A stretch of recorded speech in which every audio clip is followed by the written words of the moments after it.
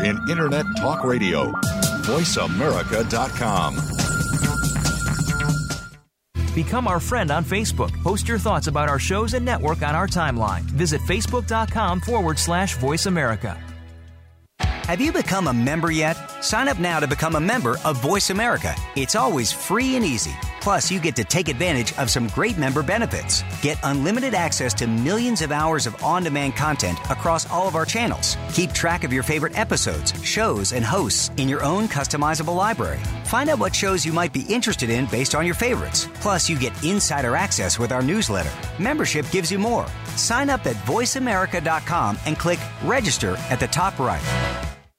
Tune in to the Voice America Variety channel on the Voice America Talk Radio Network. Voice America Variety broadcasts a diverse array of topics, reaching a global community. Our experts come from all walks of life, and the topics they discuss are everything from current events, arts and entertainment, leadership, parenting, relationships, self-improvement, career advice, and a variety of other topics. Check us out today. You're sure to find something of interest. Voice America Variety. Talk on today's hot topics.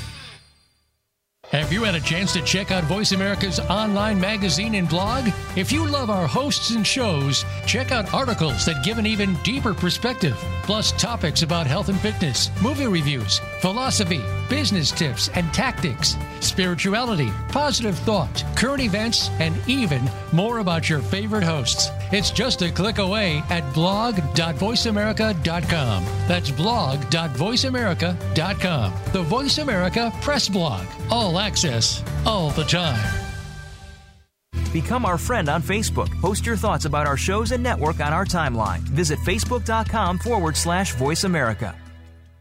If you're an influencer, you don't follow the trends, you set them. Voice America influencers are involved in creating change in personal and professional lives, collaborating and driving value to make our lives better. We have world-renowned thought leaders, speakers, authors, entrepreneurs, artists, and some of the most influential voices today. Listen in today to what they have to say. Engage in the conversation. The Voice America Influencers Channel. Be inspired.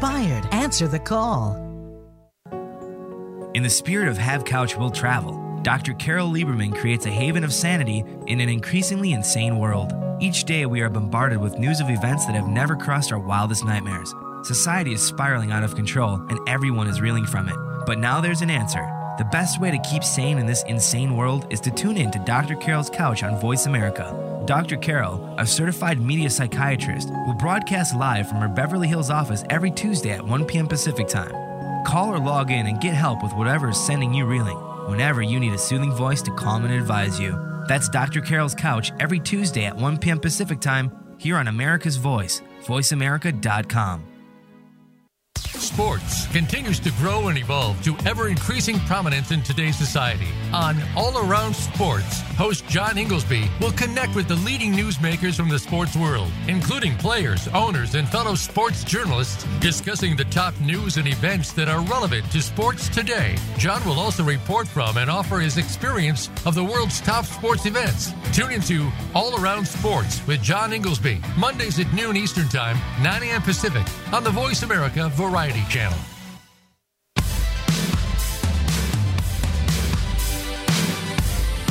It's time to rock your midlife with Dr. Ellen Albertson.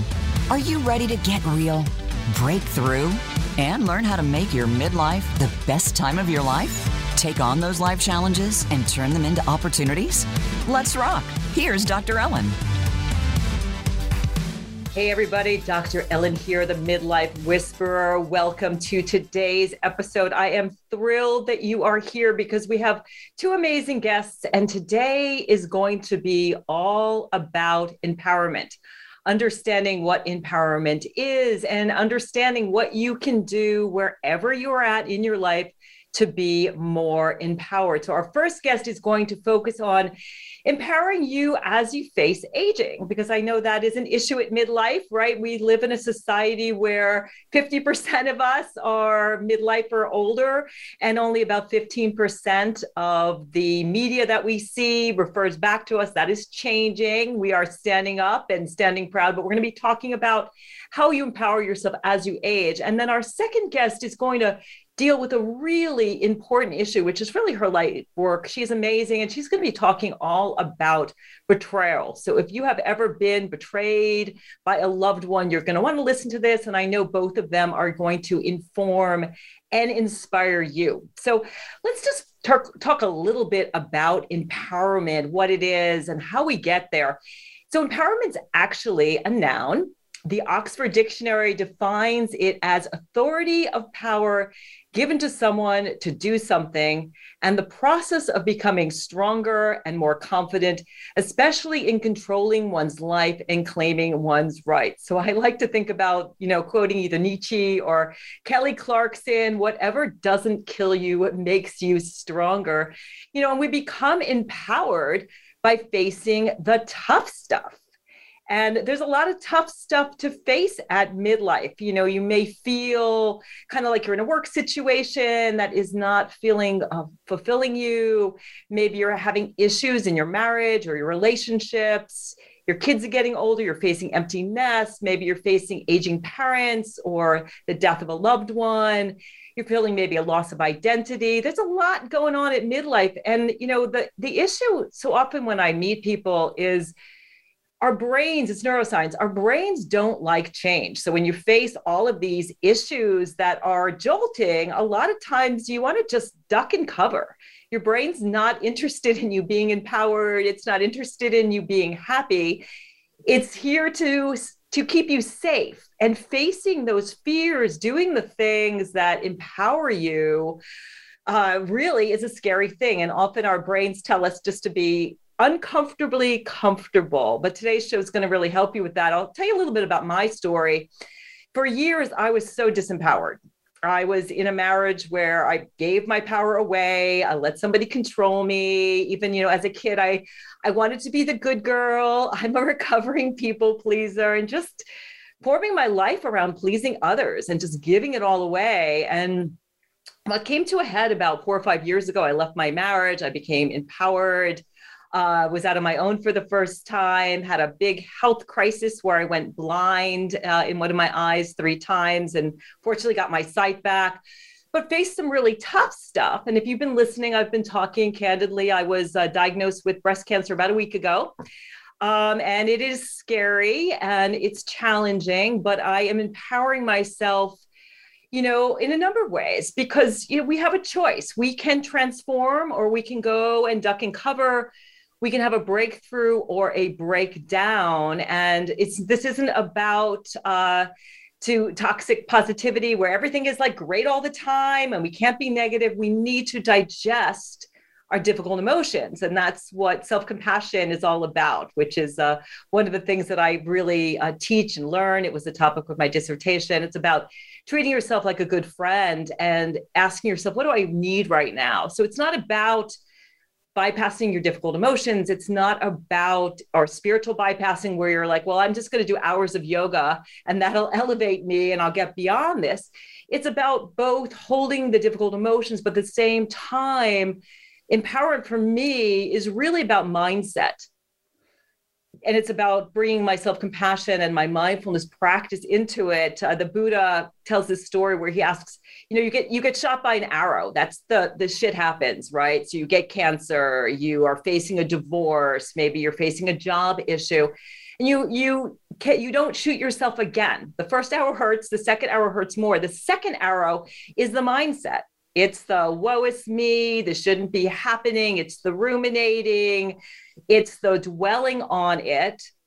And you can avoid the second arrow. And when you avoid the second arrow, you avoid a lot of suffering and you have a better outcome. You put on your big girl panties, you get off your fear potty, and you get the information you need. You work on your mindset, you get the support you need.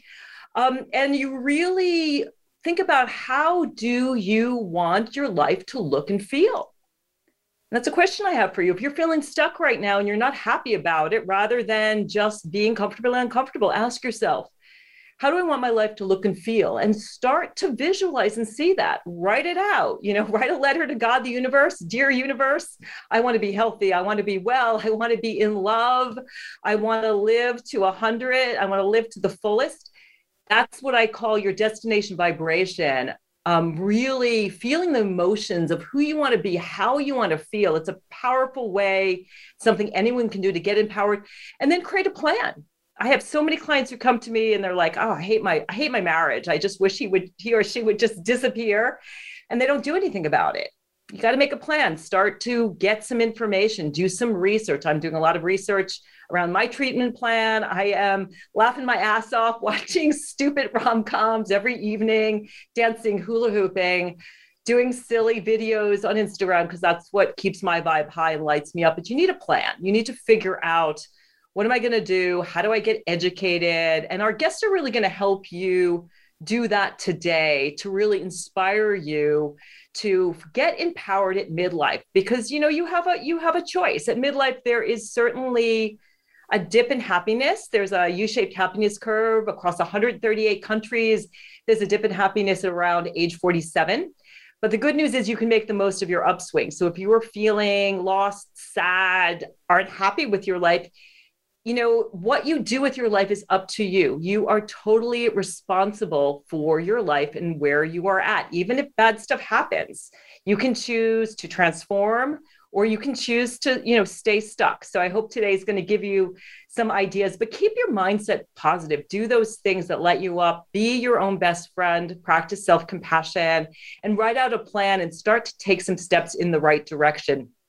So, our next guest knows a thing or two about empowering yourself at midlife. He is literally written the book on it. It is a marvelous book that has me laughing until the tears come out. It's called Stupid Things I Won't Do When I Get Old. His name is Stephen Petro, and he candidly addresses the fears, the frustrations, and stereotypes that accompany aging. He offers a blueprint for the new old age and an understanding that aging and illness are not the same. As he writes, I meant the list to serve as a pointed reminder to me to make different choices, those empowered choices, when I eventually crossed the threshold to old. He's an award-winning journalist and author who's best known for his Washington Post and New York Times essays on aging, health, and civility. He's also an opinion columnist for USA Today, where he writes about civil discourse and manners. His 2019 TED Talk is fabulous. I just watched it today. It's called 3 Ways to Practice Civility. It's been viewed nearly 2 million times and translated into 16 languages. And I'm so honored to have him on the show. Welcome to Rock Your Midlife. Ellen, it is a pleasure to be with you. And I'm sorry to hear about your diagnosis. That is challenging. And I shared with you right before we went on the air that today is actually the anniversary of 38th anniversary since I had my first surgery for testicular cancer. And I really learned a lot over the years since then about empowerment, because I felt at that time, I was 26, that I didn't have the skills. I didn't have the thing in me. I didn't really know myself. And through that adversity, eventually came resilience. So my heart is with you. Well, thank you. And there are lots of silver linings, right? I mean, you talk, the book, you talk so candidly about some difficult issues and even some things that some people have embarrassment, even shame about. So bravo to you, because I think the more we shine a light on these issues, the more comfortable that we can get. So tell people, why did you write the book? What was your motivation? So I started keeping this list of the stupid things that I thought my parents were doing as they were getting older. And they were in their 70s at this point, and I was in my early 50s. And so, here I am. I'm a journalist. I'm the eldest of 3. I'm kind of the one who's always had a mouth on him. So very much like my mother. I'll call it sassy, and that's a nice way to put it sometimes.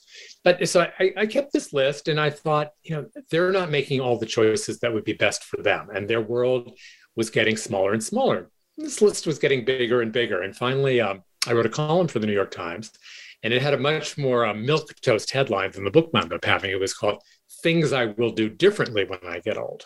And what surprised me and my editors was this column was #1 for about 2 weeks, which is a long time in newspaper days. And then what surprised me was people started sending me their own lists. And I got about 200 lists from readers. And they were doing the very same thing that I was doing. And there's a lot of convergence and a fair amount of sort of innovative promises and pledges. But the overall thrust of everybody's efforts was we wanted to make a pledge to ourselves to try to do things differently, to try to do things smarter and better than we were seeing, from the generation above us. And it was really, I'll tell you, Ellen, it was really easy to make a list, fairly easy to write the book. But now I'm at this point, I'm 64, where it's time to be implementing that list. And I have a much greater sense of empathy for my parents now at 64 than I did at 51, 52, because there are real choices that need to be made. So that's where the book came from. And, these are kind of difficult topics, aging, illness, disability. So I do try to bring humor to them. I try to bring real life stories of my own, of my parents, of my siblings as a way in. Yeah, and you write about the power of laughter. Can you share a little bit about the story where you discuss that and what are some of the benefits in terms of aging gracefully and also just the health benefits of laughing more? Well, I actually remember when I was undergoing my cancer treatment, there was a book by Norman Cousins, and this was published in the 1980s, Laughter is the Best Medicine. And that is a field that has been growing and growing with more and more science, in the 30, 40 years since then. And I think that we all know anecdotally that when we laugh, we have this release, and there's a hormonal release that's part of that. And we get a lift, and that's partly endorphins and other hormones. So, not that every situation is a laughable one, but often, there is humor to be discovered in our lives, even at difficult junctures. And I've been finding more and more that even at times of sorrow or grief or loss, there is joy and happiness and laughter, and you have to be open to it. And sometimes you have to seek it. And, one example that just comes to mind, from the book and from my life was way before my parents passed, we were looking for burial plots for the family because we all sort of wanted to be together, but we needed them to take the lead. And they were very like, sure, we want to do that. And then my mom would cancel. Oh, I have a manicure that day. And then my dad would cancel. Oh, I have to walk the dog that day. And finally we got out to the cemetery, and it's a beautiful cemetery. And my dad goes wandering off, and he finds the grave marker for Clay Felker, who was the founder of New York Magazine and a fellow journalist like my dad. And my dad comes back and says, "Oh, Clay Felker's here." And then my mom chimes in, "Well, that means Gail Sheehy will be here when she dies." We're in. And that was what happened. There was lightness in this, but it helped us come to a really challenging decision. With a little bit of light and love. And yes, Gail is now next to Clay. Yeah, so laughter really is super helpful. I mean, I think it's the point of empowerment, right? That there are choices that we can make. What are some of the other empowering tips that you have for people who are listening and saying, and I love the chapter about your hair. So often I find women are just trying to look 26, right? And so just allowing yourself to be okay with where you find, I'm not saying whether you color your hair or not is totally up to you, that's fine, but being okay and saying, I can be beautiful and vibrant at any age. What are some of the other kind of attitude, mindset, empowerment tips that you have for people who are struggling with aging? Yeah, so that is a great question. And I have to say that in many ways, this book is about trying to make us more aware of all of the decisions we make on a daily basis that we don't really think about, but have such great impact on how we understand and view ourselves, and then how we present ourselves, to the world. So the first chapter is actually about adventures in hair coloring, and Diane Sawyer, the ABC newscaster, once told me, "Well, Stephen, anchors don't get older; they only get blonder." And being in journalism and having some degree of vanity, I went off and colored my hair. I wound up having this disaster. My then husband, who's now my ex-husband, is the only time he ever paid attention to my hair. And, and what I learned from that was starting to go inside more, find my authentic self. And perhaps my authentic self was going to go back to the colorist or not. But the point is, find your authentic self and try to feel comfortable with him, her, or them. Others are not defining ourselves by our ailments, by our illnesses. And I just want to read one quick section, if I may. Sure. That comes from the chapter called I Won't Join the Organ Recital. And you referenced this earlier. I love that chapter. It's actually my favorite chapter too. So I won't join the organ recital. It can happen anywhere at any gathering, anytime a few people of a certain age get together. First, the fanfare, what's new with you? Then the overture, the high cholesterol, the prediabetes, and the bum knee. And before you know it, the music swells and it's the full-blown concert of sciatica, angina, and replacement joints. Welcome to the front row of the worst musical review imaginable. And so what I'm talking about there is, I think we've all been in similar situations. And the problem is, if we talk ad nauseum about our health issues, we start to think of ourselves as, I'm a depressive, I have cardiovascular disease, I'm a cancer survivor, I'm so on and so forth, rather than I am all these attributes. I'm a son, I'm a brother, I'm an uncle, I'm a writer. And then we convey ourselves in our words. So I say, limit that part of the conversation to one drink or one mocktail, but be sure to be expansive about who you are. And I will say, just because we've been talking a little bit about cancer here, that really does not fall into this group of ailments. When you have a serious condition, you do want, if you're comfortable, to be able to talk about it, to reach out for support. That's a different situation than, I'm going to say, some of the milder diagnoses. So don't define yourself by your medical conditions is another one. Yeah, that's such an important point too, because when that becomes the focus of your life, it really drains your life energy. So I find one of the best things for me is, take that observer. I know that you meditate, you practice mindfulness of just, can you be that observer when I find myself going into this place and I was up at 2:00 in the morning last night thinking about, oh my gosh, chemo, what does this all mean? And I just was like, stop.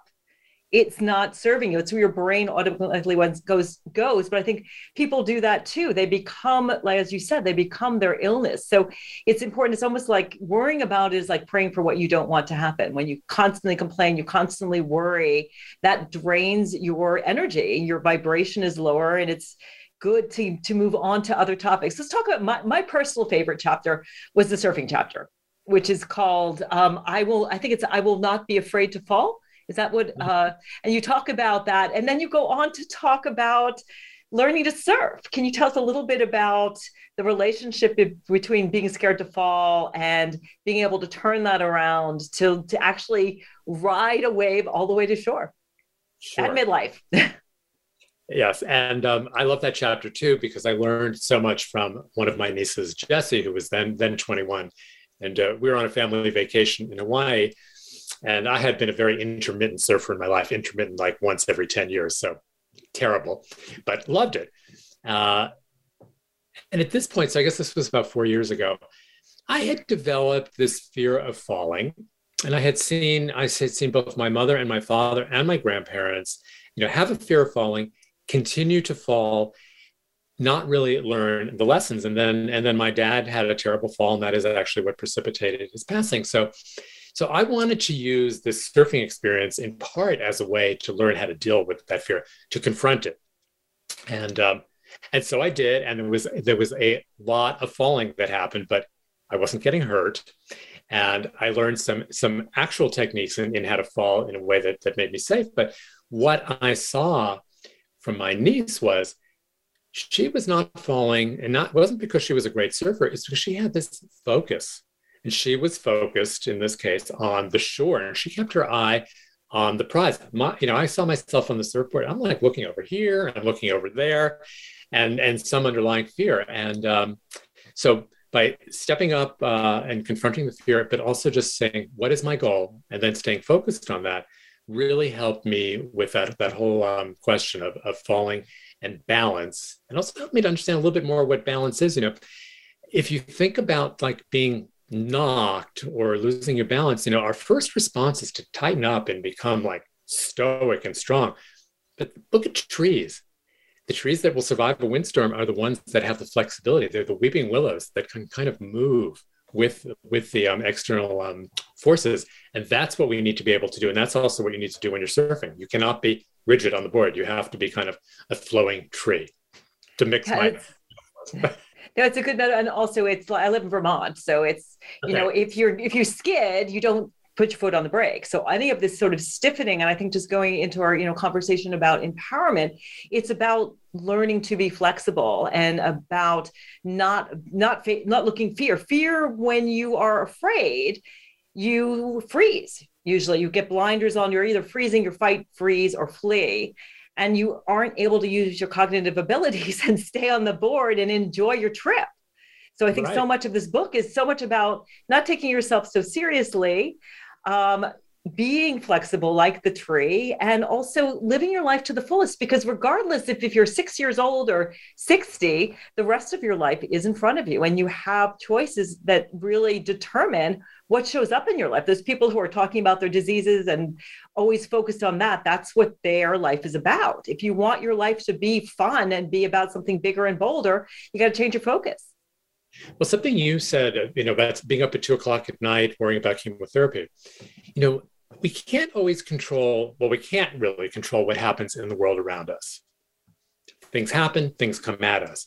What I have learned through my meditation practice and through living is we can control to a much larger extent how we respond to those forces, to those events. And, it sounded like you had a moment there where you said, okay, I see what's going on here. I'm going to break that chain. And I've really worked hard in my own life, but I think when it comes to aging, things will happen. But how do we respond to that? And that is something we can own. That is something that we can really work on to make for better responses, to become more adaptable, to take them on rather than to get knocked down by them. Yeah, that's a fabulous point. I want to talk a little bit too about, what can we do as a society? I was looking at one of the statistics that you quote from the World Health Organization, that older adults subjected to ageism live an average of 7.5 years less than people with more positive views about getting older. And so it's each of our responsibilities to change our perspective. But what do we do as a culture to really, I think ageism is one of those isms. We're starting to talk about it. And I think that more people who are getting older want to be seen and heard, but there is still this big stigma, particularly in our culture, around ageism. So what can we do kind of individually and collectively? Yeah, I mean, if you look at racism, if you look at sexism, just as two examples, people generally have agreed that that's wrong. And, that's kind of a collective value. Ageism, not so much. It's kind of, fun for some people, fun in air quotes, to make fun of older people. And even older people make fun of themselves. I have a birthday card from last year that some friends my age gave me, and there are two cows on the front of it, and one of them is trying to hear the other one. And then you open it up, and it says, it's in the tiniest print, so you really can't read it. And so it says, happy birthday, now you're blind. And how do you like this music card? Well, it's not a music card, so you think you're deaf.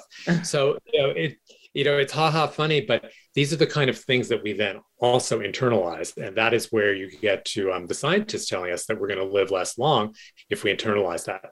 But then you really need to look at the larger culture. How are people over 50 depicted, even if they are depicted in the media, in movies? And a lot of that is, we're idiots who don't know how to use technology. We get scammed. We're hobbling around. And, the problem with that is, everyone else is absorbing that. And so we need to really work to change those images. And, there are groups out there that are, very forceful about doing that. Mary Furlong and her organization is one of them, Third Wave. But it's really important to be able to see these things, because we're kind of passive observers a lot of the time, and we don't even realize. Yeah, those are awesome points. And I think for people who are listening to it, it's each of us, if we show up empowered and feeling good about ourselves as we're aging, we really are shining that light and also empowering others to do the same. And just want to reflect on sort of all of humanity, that I think that the biggest issue we're having is we don't see the divinity in everyone and everything, in each other, in ourselves. And I know that on your platform, you talk a lot about queer youth and really helping to empower them. How do we extend that too, so that, again, we're just empowering everyone and just allowing everyone to be themselves? And I have a queer child and I have a trans sister, and it's near and dear to my heart. And I feel like some people who are facing these issues are kind of out there to say, this is who I am. I'm an individual and I don't want a label. I don't want a label of what my gender is, or maybe I want to change that. This is who I am, and I am wanting to be valued for my authentic self. But do you have thoughts on kind of the work that you're doing and how we can all just embrace everybody regardless of gender orientation or sexual orientation, age, race, just be humans? Well, that is, I think, one of the greatest challenges of these times, because we're more polarized than ever before. So many people tend to think in binaries, black, white, old, young, straight, gay, so on and so forth. And the world is not binary.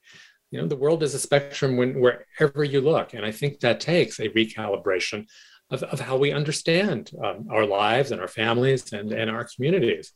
That being said, it's a very challenging time when you look at really the political atmosphere. You have Florida with Don't Say Gay, and then yesterday I read that they banned math books that might have had some like social studies examples in them, and so now math is considered part of critical race theory. And what I really think is there's so much fear of difference, rather than embracing difference, which I think is such a beautiful thing and helps us to explore different worlds and get to know different people. But there is fear of difference, and that is driving us apart. And I have found in the talks I give and the work that I do, learning how to listen again is really important, but learning how to be vulnerable with each other and be open about who we are, what we fear.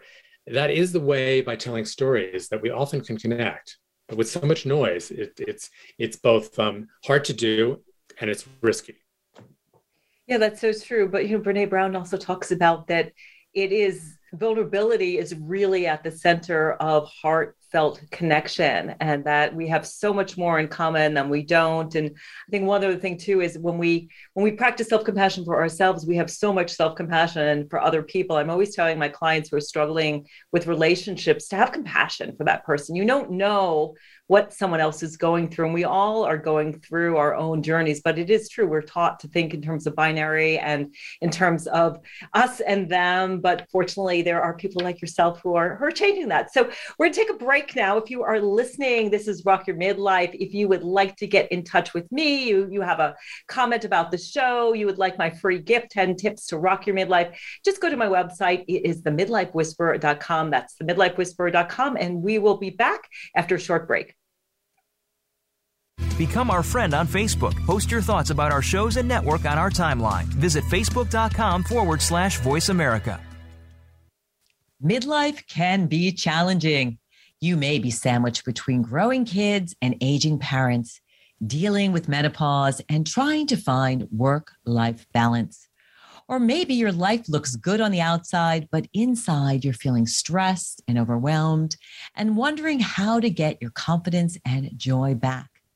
You need someone to help you get real, discover who you are, and navigate life. Hi, I'm Dr. Ellen, the Midlife Whisperer, and I'm here to help.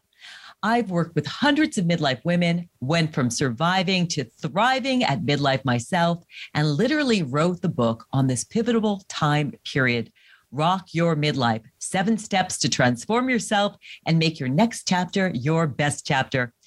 Think of me as the one-stop shop for all your midlife needs. I'm a psychologist, nutritionist, and board-certified health and wellness coach with 30 years of experience empowering midlife women.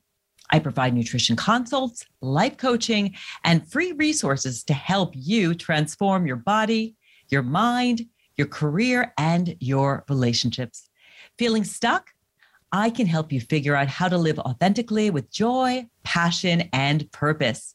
Every Wednesday here on Voice America Live from 2 to 3 p.m. Eastern Standard Time, I share my passion for making the most of midlife and my expertise on the most pressing midlife issues, from changing family relationships, managing stress, and securing enough resources to rediscovering yourself.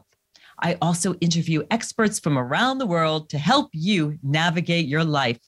For more information, please visit my website, themidlifewhisperer.com, for fabulous resources, including my free gift, 10 Tips to Rock Your Midlife. That's themidlifewhisperer.com. Hope to see you there soon. Tune in to the Voice America Variety channel on the Voice America Talk Radio Network. Voice America Variety broadcasts a diverse array of topics, reaching a global community. Our experts come from all walks of life, and the topics they discuss are everything from current events, arts and entertainment, leadership, parenting, relationships, self-improvement, career advice, and a variety of other topics. Check us out today. You're sure to find something of interest. Voice America Variety. Talk on today's hot topics. Voice America programs are now available on your favorite connected device, including Amazon, Alexa, and Google Home. Through streams with Apple Podcasts, TuneIn, and iHeartRadio, listening to your favorite show is as easy as saying the show name followed by the word podcast. Hey, Alexa, play Finding Your Frequency podcast. If that doesn't work, try adding on TuneIn or on iHeartRadio or on Apple Podcasts. Have you become a member yet? Sign up now to become a member of Voice America. It's always free and easy. Plus, you get to take advantage of some great member benefits. Get unlimited access to millions of hours of on-demand content across all of our channels. Keep track of your favorite episodes, shows, and hosts in your own customizable library. Find out what shows you might be interested in based on your favorites. Plus, you get insider access with our newsletter. Membership gives you more. Sign up at voiceamerica.com and click register at the top right.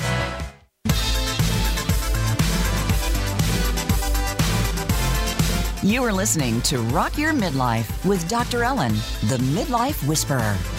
Have a question for Dr. Ellen or her guests?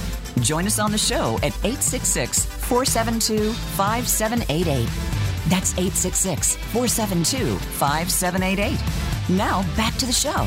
Here again is Dr. Ellen, the Midlife Whisperer.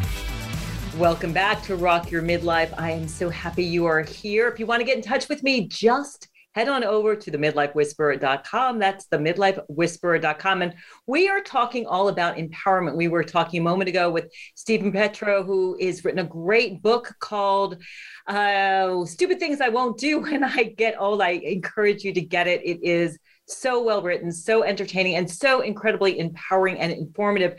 We're going to switch gears a little bit here in a moment and talk about betrayal. And I want to tell you about a client that I worked with about a year ago. Her name is Linda. I write about her in my book, Rock Your Midlife. When she came to me, she was at the lowest low point. This is what happened to her. One day, her husband came home. He literally packed a duffel bag. This is after like a 25-year marriage, and he ran off with his massage therapist.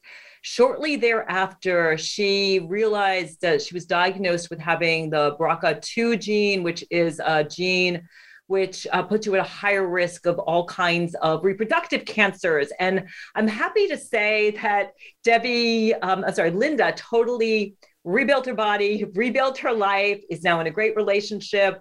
She decided to go the provider route to really save her life, but she got over her betrayal. And we're going to really talk about that, because betrayal is something that happens to millions and millions of people. And my next guest is literally the world's expert on the topic. She is Dr. Debbie Silber, and she is the founder of the Post-Betrayal Transformation Institute.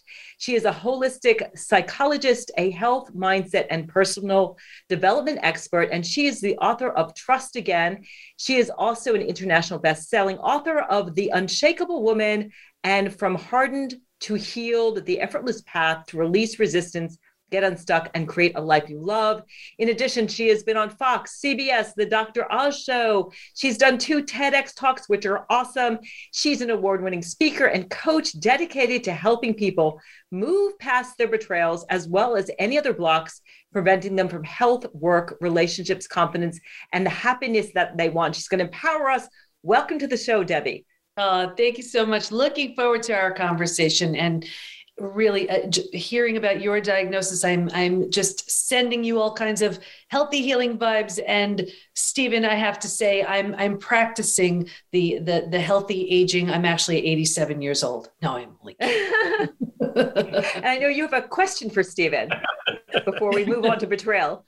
Yeah. My question, I guess my question is, how do you continue to not just to not get affected by it? Because it's so true. There are so many messages. I'm over 55. So I'm in that category of, where they ask the age groups. It's almost like 45 to 50, 55 plus to forgotten. So how do you keep reminding yourself that this is just a new phase, and it has the potential to be even better than you expected?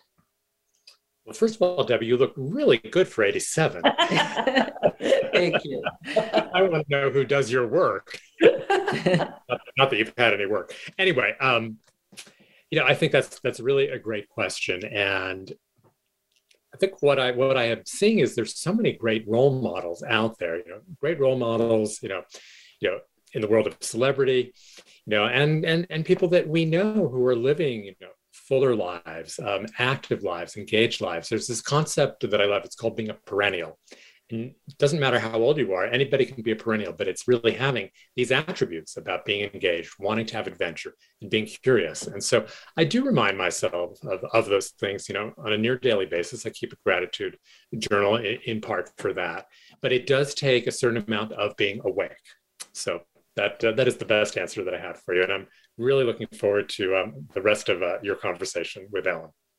And thank you for mentioning that too, because I didn't mention the perennial, which I love because I am nuts about flowers. So I'm glad that you mentioned that. Like, we can just say we're perennials, like everybody can just be a perennial. So let's switch gears again and let's talk about betrayal. First, like, what is it specifically? Why does it hurt? Why does it impact? And what does it create? Yeah. I define betrayal as the breaking of a spoken or unspoken rule. Every relationship has them. And the way it works is the more we trust and the more we depend on that person, the deeper the betrayal. So for example, a child who's totally dependent on their parent, and then the parent does something awful, that's going to have a different impact than, let's say, your coworker taking credit for your idea, your best friend sharing your secret. Still a betrayal, different level of cleanup in the wake. And the reason why it affects us so much, think about it. When the person you trusted the most, or the people you trust the most, prove untrustworthy, who do you trust? When the one you run to, when other people are causing harm, when that's the one causing the harm, where do you go? It's so foundational. So when that foundation is shattered, it shatters everything, our body, our mind, our worldview. Yeah. So it's not just about the person and that relationship, but that it can erode all of your sense of being able to trust anybody. Well, think about it. What happens is you don't trust the person who betrayed you, and then you don't trust yourself, because then you say, I'm a bright person. How did I not see? How did I not know? So if you don't trust the person you trusted the most, and now you don't trust yourself, well, then how in the world can you trust in anyone and anything?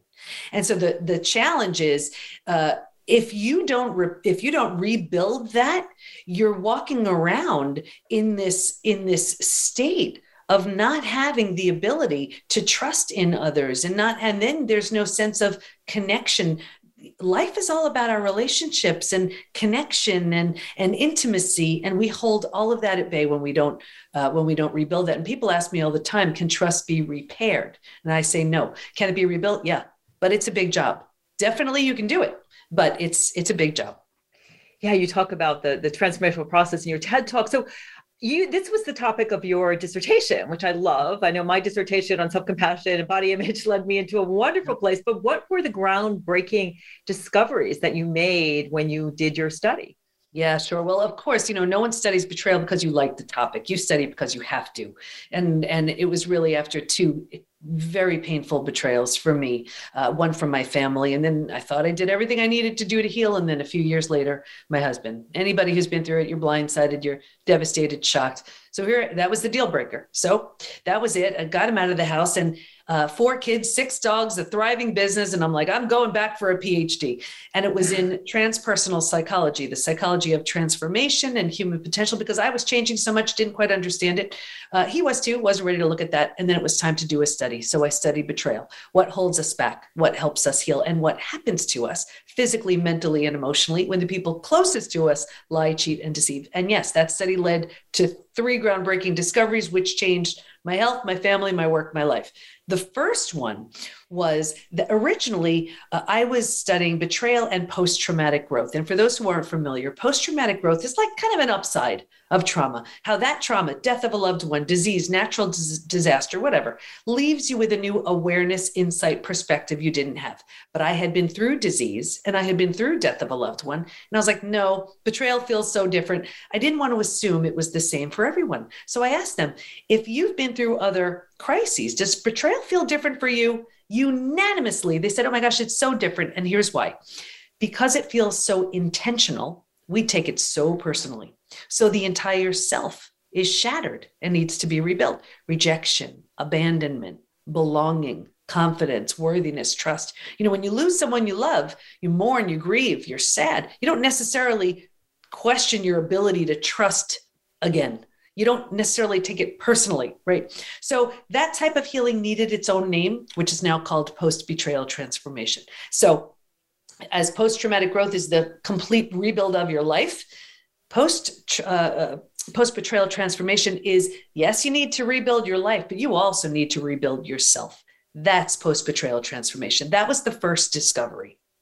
The second one was that there's actually this collection of symptoms, physical, mental, and emotional, so common to betrayal, it's known as post-betrayal syndrome. And we've had easily 60, 70,000 people take our post-betrayal syndrome quiz on our site to see to what extent they're struggling. What's interesting about that quiz is we've all been taught time heals all wounds. Well, I have the proof when it comes to betrayal, that's not true. There's a question that says, is there anything else you'd like to share? And people write things like, my betrayal happened 40 years ago, and I can still feel the hate. My betrayal happened 35 years ago, I'm unwilling to trust again. My betrayal happened 15 years ago, feels like it happened yesterday. So we know betrayal is a very different experience that requires a very different protocol to heal. So any questions on that so far? Yeah.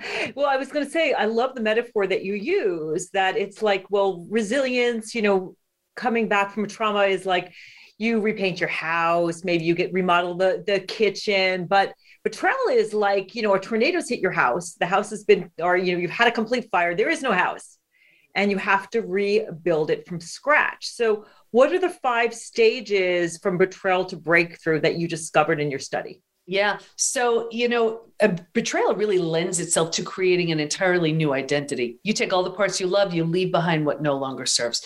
When the third discovery showed up, that for me was the most exciting. And what we learned was, while we can stay stuck for years, decades, a lifetime, and so many people do, if we're going to fully heal, and by fully heal, I mean symptoms of post-betrayal syndrome, to that whole healed state of post-betrayal transformation, we're going to go through 5 proven predictable stages. And we even know what happens at every stage. And we know what it takes to move from one stage to the next. There is a roadmap to heal from all of it. So would you like me to go through the stages? That would be great for people who are listening. And I'm sure there are people who've experienced this. What are the stages that people go through? I'll be curious to see how they differ from the kind of the stages of grief that we probably know really well. Yeah. And grief is a very important factor in our healing, and it comes in at a certain stage. It comes in around stage 3, stage 4. So it's all mapped out in Trust. Again, it's what we teach within the Institute. Our coaches are all certified in the 5 stages, but here's a distilled version. So stage 1 is like a setup stage. And if you can imagine 4 legs of a table, the 4 legs being physical, mental, emotional, and spiritual, what I saw with everybody was a real heavy lean on the physical and the mental, and kind of neglecting the emotional and the spiritual. So what does it look like? It looks like we're really good at thinking and doing and not really prioritizing the feeling and being. But if think of a table with only 2 legs, right? Easy for that table to topple over. That's us. Stage so two. I'm curious, why is the feeling and being the spiritual piece and the feeling piece? Is that because we are just, as a culture, we're not taught to feel, we're taught to shove all our emotions down unless we get depression. And then we're taught, like therapy or pills or, or do things for that. But we're not taught that all emotions are valid and how to experience those. And I think we're also not quite taught how to be spiritual. Exactly. And on top of that, we have so many things on our to-do list that the only way we can get it done is to almost feeling takes time. And we almost turn that down so we can become almost machine-like and just check things off our list. Yeah, I think it's important to note too that you have to think about the emotional, spiritual. When you're thinking about self-care, it looks like so many different things. We always think about self-care as, I go to the gym, I eat right, I do the mani-pedis, I get a massage, sleep, those things. But then there's a deeper work, which is also part of self-care. Absolutely. And we often neglect that because we're just too busy. We're just too busy getting it done. Now, that's not to say if you're busy, you will be betrayed. This was the typical profile we saw. Stage 2, shock, trauma, D-Day, discovery day. This is the scariest of all of the stages. And it's the breakdown of the body, the mind, and the worldview. Right here, you've ignited the stress response. You're headed for every single stress-related symptom, illness, condition, disease. Your mind is in a complete and total state of chaos and overwhelm. You cannot wrap your mind around the information you just learned. This makes no sense. And your worldview has just been shattered. Your worldview is your mental model, the rules that prevent chaos, that govern you. These are the rules. Don't go there. Trust this person. This is how life works. And in one earth-shattering moment or series of moments, everything you've known to be real and true is no longer. The bottom is bottomed out on you. And a new bottom hasn't been formed yet. So this is terrifying, right? But think about it. If the bottom were to bottom out on you, what would you do? You'd grab hold of anything and everything you could to stay safe and stay alive. That's stage 3. Survival instincts emerge. It's the most practical out of all of the stages. If you can't help me, get out of my way. How do I survive this experience? Where do I go? Who can I trust? How do I feed my kids, right? Here's the trap though. Once we've figured out how to survive our experience, because it feels so much better than the shock and trauma of where we just came from, we're like, whew, okay, we're good. And because we don't know there's anywhere else to go, we don't know there's a stage 4 or stage 5. Transformation doesn't even begin until stage 4. But because we don't know there's anywhere else to go, we start planting roots here. We're not supposed to, but we don't know that. And 4 things happen. The first thing is you start getting all of those small self benefits, secondary gain. You get to be right. You get a target for your anger. You get sympathy from everyone you tell your story to, right? You don't have to do the hard work of learning to trust again. Can I trust you? Should I trust you? Forget it. I'm not going to trust anybody. So you plant deeper roots. Again, you're not supposed to stay here, but you don't know that. And now that you're here longer than you should be, the mind starts kicking in. And now you start thinking things like, well, maybe I'm not all that great. Maybe I deserved it. Maybe this, maybe that. And you plant deeper roots. Now, because this is where you are, these are the thoughts you're thinking. Well, this is the energy you're putting out. So like energy attracts like energy. So now you start calling situations and circumstances and relationships towards you to confirm, yep, this is exactly where you belong. The misery loves company crowd. They come around and don't do, right? Gets worse, but I'll get you out of here. Because it feels so bad, but you don't know there's anywhere else to go. Right here, you resign yourself. You're like, this stinks, but I don't know what I can do with this. So right here, you start using food, drugs, alcohol, work, TV, keeping busy, anything to numb, avoid, and distract yourself from what's so painful to feel or face. So think about it. You do that for a day, a week, a month, now it's a habit, a year, 10 years, 20 years. And I can see someone 20 years out and say, that emotional eating you're doing, or that drinking you're doing, that numbing in front of the TV, do you think that has anything to do with your betrayal? And they would look at me like I'm crazy. You said it happened 20 years ago. All they did was put themselves in stage 3 and stay there. Does that make sense? No, that makes total sense, just both because the brain naturally wants to, first of all, ruminate. So we think that if we think about our problems and issues, why is this happening to me? Was this my fault? We reinforce those neurotransmitters that are happening, and we think we're going to figure it out. And of course, so much of my work is about, both of us are dietitians, have been working with food and nutrition. I see this all the time where we don't address the food issue.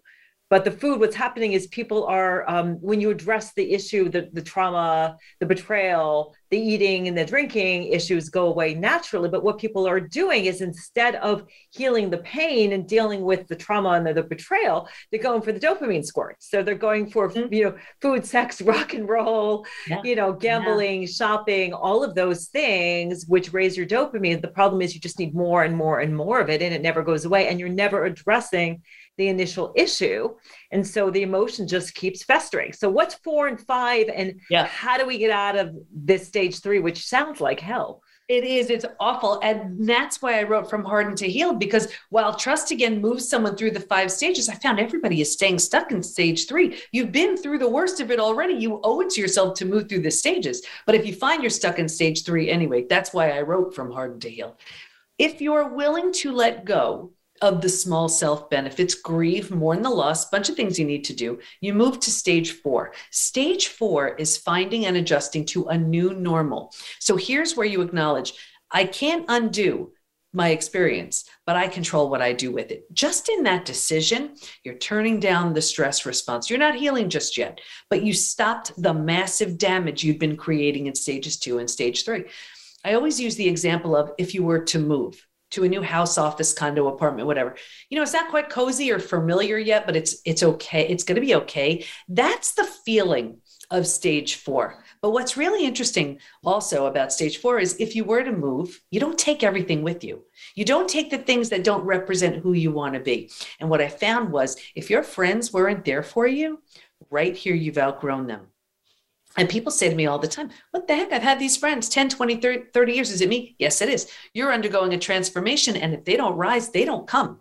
Very common to change our friendships, moving from stage 3 to stage 4.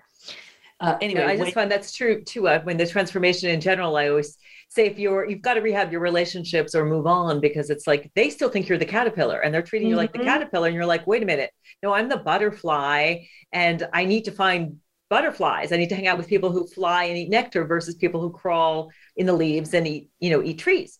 Yeah, exactly. And that's why it is so common. But when we don't know that's coming, we think, what the heck? Well, I was okay with these people, and now I'm like a fish out of water. I don't belong. Well, that's why. Anyway, when you've made stage 4 cozy, you've made it home, mentally, you move into the 5th most beautiful stage. And this is healing, rebirth, and a new worldview. The body starts to heal. Self-love, self-care, eating well, exercise, things like that. You didn't have the bandwidth for that earlier. Now you do. Your mind is healing. You're making new rules. You're making new boundaries based on the road you just traveled. And you have a new worldview based on everything you see so clearly now. And the 4 legs of that table, in the beginning, it was all about the physical and the mental. By this point, we're solidly grounded because we're focused on the emotional and the spiritual too. Those are the 5 stages. Yeah, that is so cool. I just love what you said about people staying in that stage and having all of the emotional eating, abuse of substances, and how you can heal. So how does someone know if they have post-betrayal syndrome or whether or not they've healed from it? Yeah. Well, there are those classic symptoms. Here, for example, I'll just give you sort of a general way. We see an unhealed betrayal in health and work and relationships. For example, in relationships, I'll see it in one of 2 ways: a repeat betrayal. A repeat betrayal is a clear sign of an unhealed betrayal. The face has changed, but it's the same thing. There is a profound lesson needing to be learned. I'm not saying that the betrayal is your fault. It's your opportunity. And until and unless you learn what that lesson is, you need better boundaries in place. You are lovable, worthy, deserving, whatever it is. You will keep having opportunities in the form of people to teach you. The other way we see it is the big wall goes up. It was been there, done that. No one's getting near me again. We think that's coming from a place of strength. It's not. It's coming from fear. Clear sign of an unhealed betrayal. In health, we see it this way. People can go to the most well-meaning doctors, coaches, healers, therapists to manage a stress-related symptom, illness, condition, disease. At the root of it is an unhealed betrayal. And we see it at work. You want to ask for that raise or promotion. You deserve it, but your confidence was shattered in the betrayal, so you don't have the confidence to ask. You want to be a team player, right? A collaborative partner, right? But with your boss, your coworker, but the person you trusted the most proved untrustworthy. How do you trust the boss, the coworker, the partner? It shows up everywhere. Yeah, and you talk about in your talk as well, the physiological things. I can imagine that heart disease is a big issue, even cancer, inflammation, all of that. So we are almost out of time. So I want to let people know, Dr. Debbie, how do they get in touch with you so they can get the healing that they need? Yeah, the best thing to do is just to take one of the two quizzes, post-betrayal syndrome quiz or the healed or hardened quiz. You can just find everything at the PBT, as in post-betrayal transformation, thepbtinstitute.com. Okay, the pbtinstitute.com. It is there. It's going to be in the show notes. Debbie, thanks for joining. And thank you all for listening. If you want to get in touch with me, just go to themidlifewhisperer.com.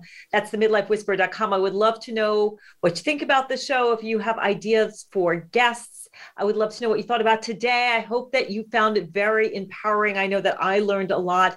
Debbie, thanks again for joining. And thank you again all for being here. We'll see you next week. Thank you.